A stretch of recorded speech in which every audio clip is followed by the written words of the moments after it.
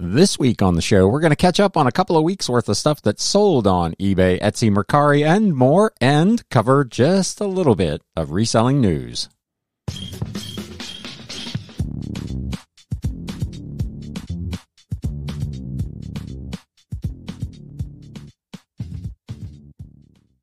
What is up, Galaxians? Welcome to another episode of the Galaxy CDs, Rocks, and Flips Reseller Talk podcast. Thank you to all of you who caught the kind of bonus episode last week on the sale of Poshmark to the Korean company Naver.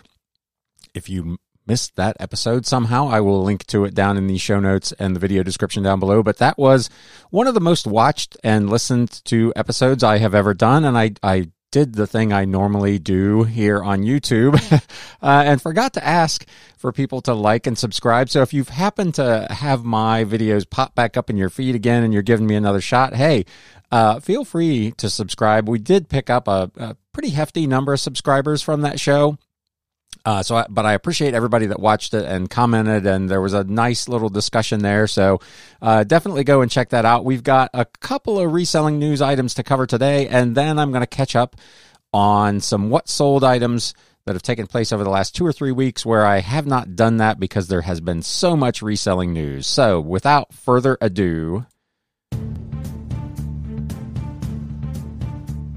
news updates. Let's jump into just a couple of reselling news updates. If you are a seller on Etsy, they are going to kick off a 2022 sales event beginning on October 24th. This article on e-commerce Bytes. Etsy kicking off its early holiday sales shopping experience October 24th. And they have invited sellers to participate by either putting the contents of their entire shop on sale or selecting individual items to put on sale. To participate in the event, sellers must schedule a sale of at least 20% off to run from October 24th to November 17th. So this is kind of pre-Black Friday, kind of try to get a jump start on the holiday selling season. You do have to do 20% off or more in order to participate. They will also be holding a Cyber Week sales event. In order to participate in that event, which runs from November 18th through the 30th, you must have a shop-wide sale, and that will only be available to shoppers in the Etsy app on the first day, and then open up to all shoppers beginning on the 19th. I believe they did something like that fairly recently, where there was a promotion only to shoppers on the app. So this is something they're really focusing on. They want their shoppers on mobile. I don't know what percentage of their shoppers currently use mobile versus desktop and whatnot, but this is has been and continues to be a big push for Etsy. They cover some ideas on pricing strategy. This is all available in the article on Etsy.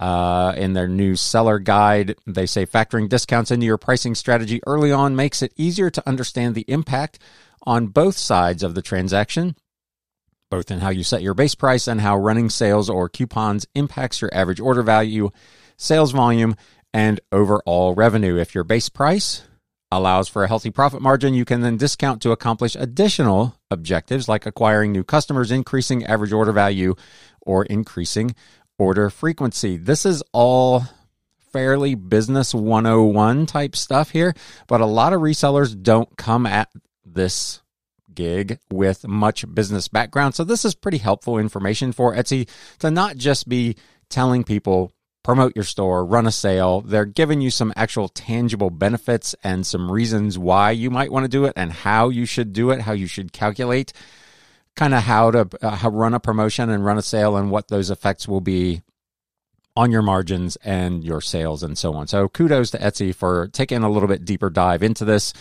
Holiday shoppers want to know their gifts will arrive on time. Make sure your processing times are up to date and your shipping profiles are filled out completely. If you need more time to complete orders during your busy season, consider updating your processing times. You can check out additional information and tips in the Etsy Seller Handbook. I will, of course, link to this and the other article in the show notes and the video description below. The only other real news, and we've been talking about this for some time, I've done a couple of episodes on shipping and on USPS. They have finally announced the dreaded upcoming permanent price increases that they are proposing for January. This is set to take effect the day after the holiday surcharges go away. So we've got that to look forward to. We're going to pay higher fees for first class and priority in some instances through the holidays up until January 21st or 22nd. And then these new permanent price increases will take effect. The surcharge currently in effect does not affect media mail, but this permanent one coming up in January is going to affect media mail rates. The cost of sending packages by media mail will rise an average of 4.4% on January 22nd. P.O. Box rentals are going up 4.5%, and the cost of a first-class stamp will rise 5% to 63 cents.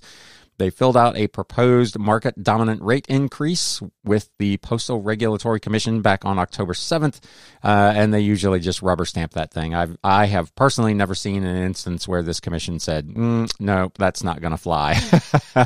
They have not yet announced the permanent price increases for first-class package services. Those were moved from the market-dominant class to the competitive class.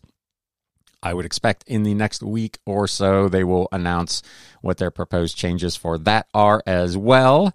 So that's all going to be coming up. Postcard rates are going up as well. Certified mail and money order fees, in addition, will be going up. So 4.5%. This increase is not as big as the one that took place back in June, which was a little heftier. In some cases, it's fairly small. So there's a link within this article to the postal rate tables where you can go in and actually look at all the various changes. So if you're inclined to do that, it's obviously several months off. But as always, just be aware that these price increases are going to be coming our way in January. With that out of the way, hey, let's have a little more fun and do some What Sold.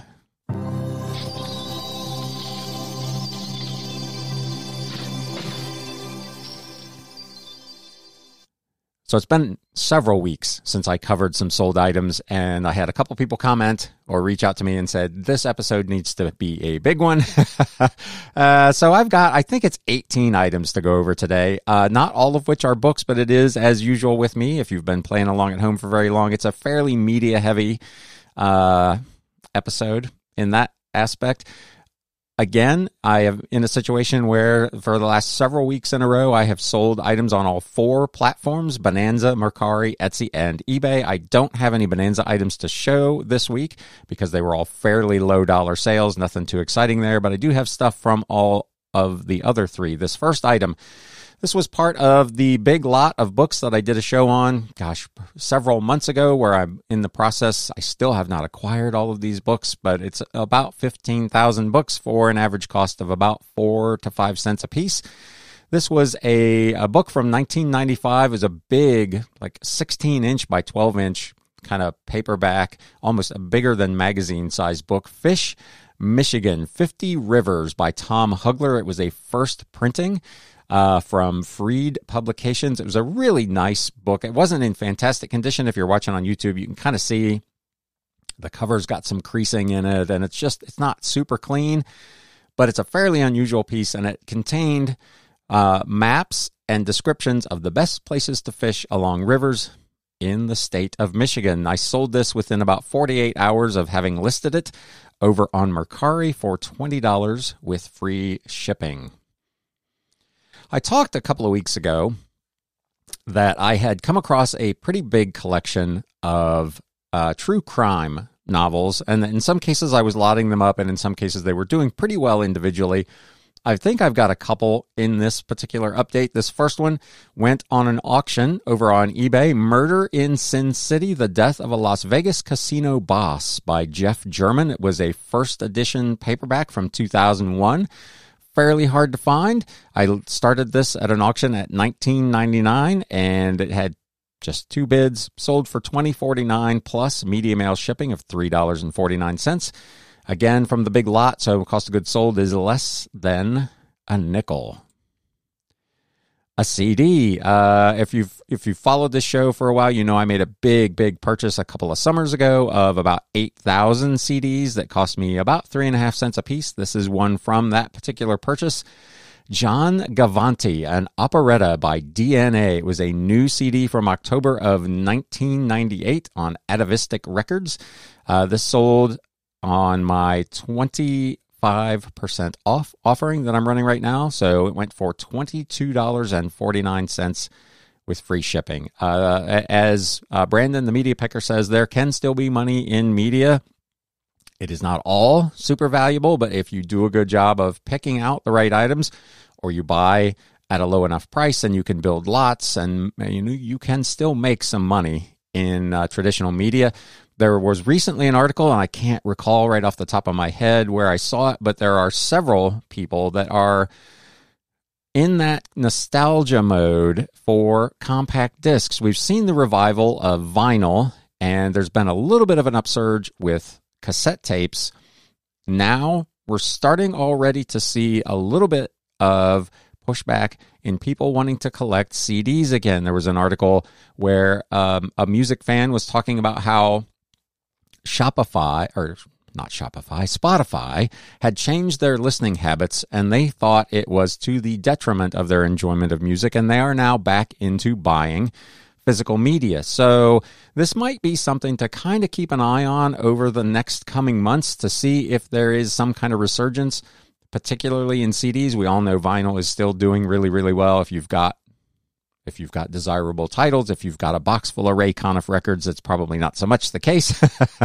But if you've got some good stuff, there's money in vinyl, and there is still money in CDs, and I think we're going to start to see more and more of that being the case. Back to books. Tiger House Party from 1959. This was a first edition hardcover in its dust jacket from Emily Hahn. It was published by Doubleday and Company. This was called The Out of This World Adventures of the Author Among the Tiger Shooting Maharajas. I believe it was in India. Pretty interesting book. Another one out of the big lot, so my cost of goods sold was less than a nickel. It is currently in my 30% off sale. It went for $24.49 plus media mail shipping.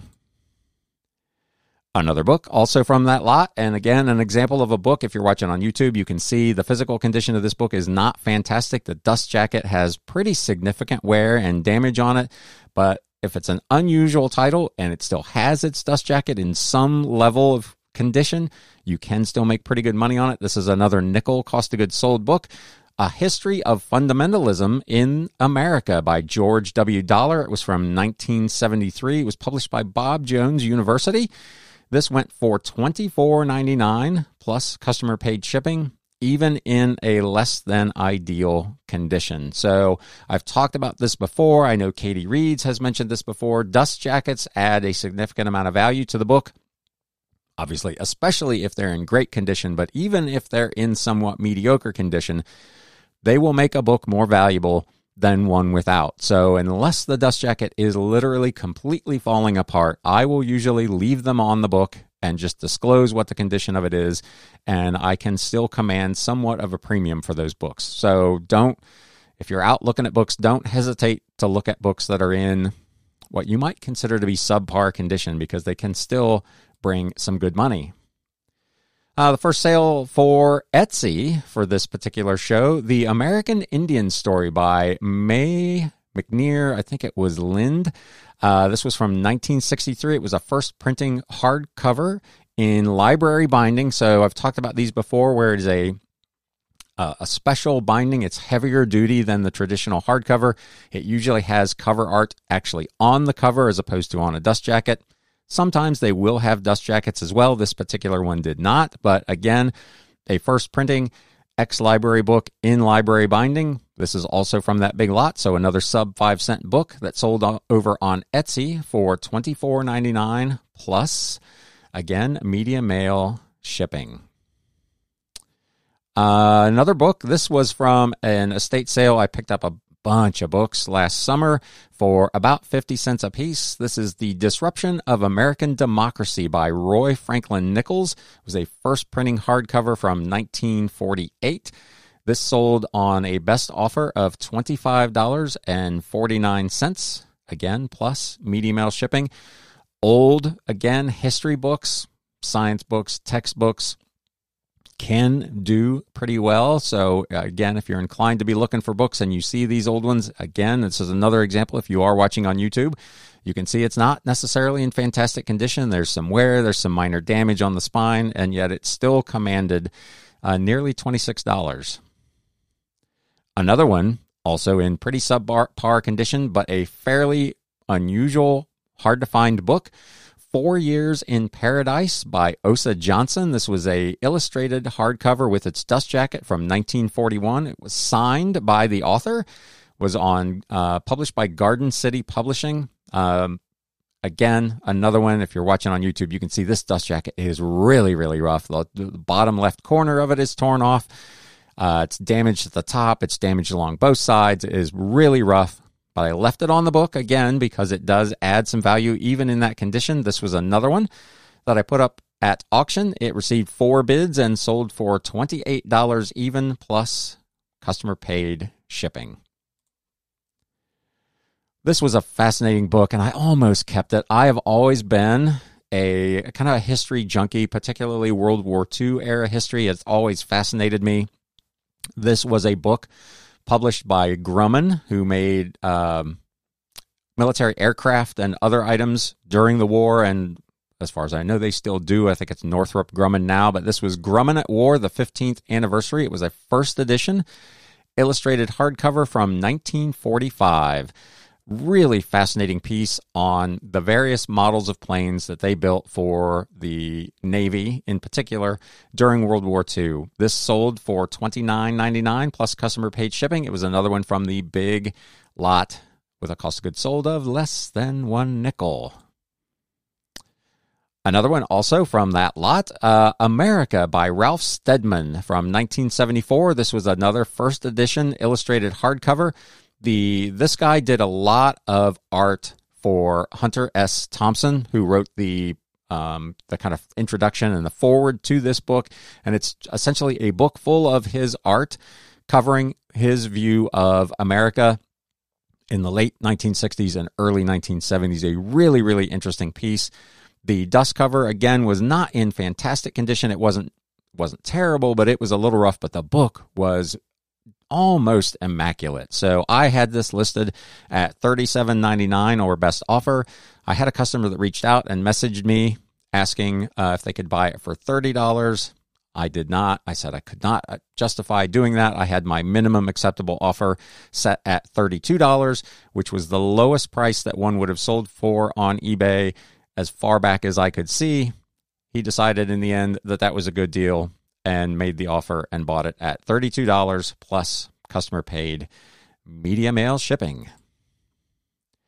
Another one of the true crime paperbacks, I Know My First Name is Steven by Mike Eccles from 1999. This was an updated edition, illustrated paperback. Again, most paperbacks, most mass market paperbacks are all but worthless. I see literally hundreds of them selling for less than what it's going to cost to ship them on eBay. So I've gone through, I would guess, a couple of thousand paperbacks, and I've only been able to really pull out a relative handful that have been worth anything like decent money. But these vintage kind of true crime ones are definitely winners to be on the lookout for. This is one that was advertised on TV. It was updated because the killer in this particular story had been identified after the original book had been published. So this was kind of a cool piece if you're into that kind of stuff. Another one from the big lot, so another nickel book that sold for $32.99 plus customer paid shipping for a paperback. Pretty cool. Back over to Etsy. This was a really cool book from 1936, Fantastic Art, Dada Surrealism from the Museum of Modern Art.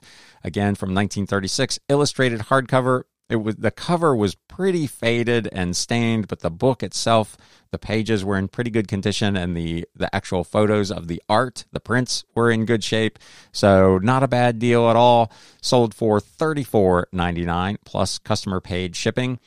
I don't typically seem to do particularly well with art books unless they're quite a bit older. So again, this was from 1936, which makes it a little more value. Anything even moderately contemporary, say mid-1980s and newer, I typically don't do very well with, but anything older than that seems to be much, much stronger. Old yearbooks. When I'm out at estate sales, sometimes you'll go to a sale and they want $5, $10, $12 for these things, and I will usually pass on them at that price because it's very difficult to make any money. But if I can buy them for $1 or less a piece, or I can acquire them as part of a bulk purchase where I just clean out the estate of all the books, I will usually go ahead and list them. I had one buyer that reached out and bought 3 Shepherdsville College from Shepherdstown, West Virginia, the 1953, 54, and 55. I believe the title of the yearbook was the Kahangaruta. They were in really good shape. I actually have 4 years worth of this. This customer apparently already had the other year or they were not interested in that particular year, but 1953 through 1955.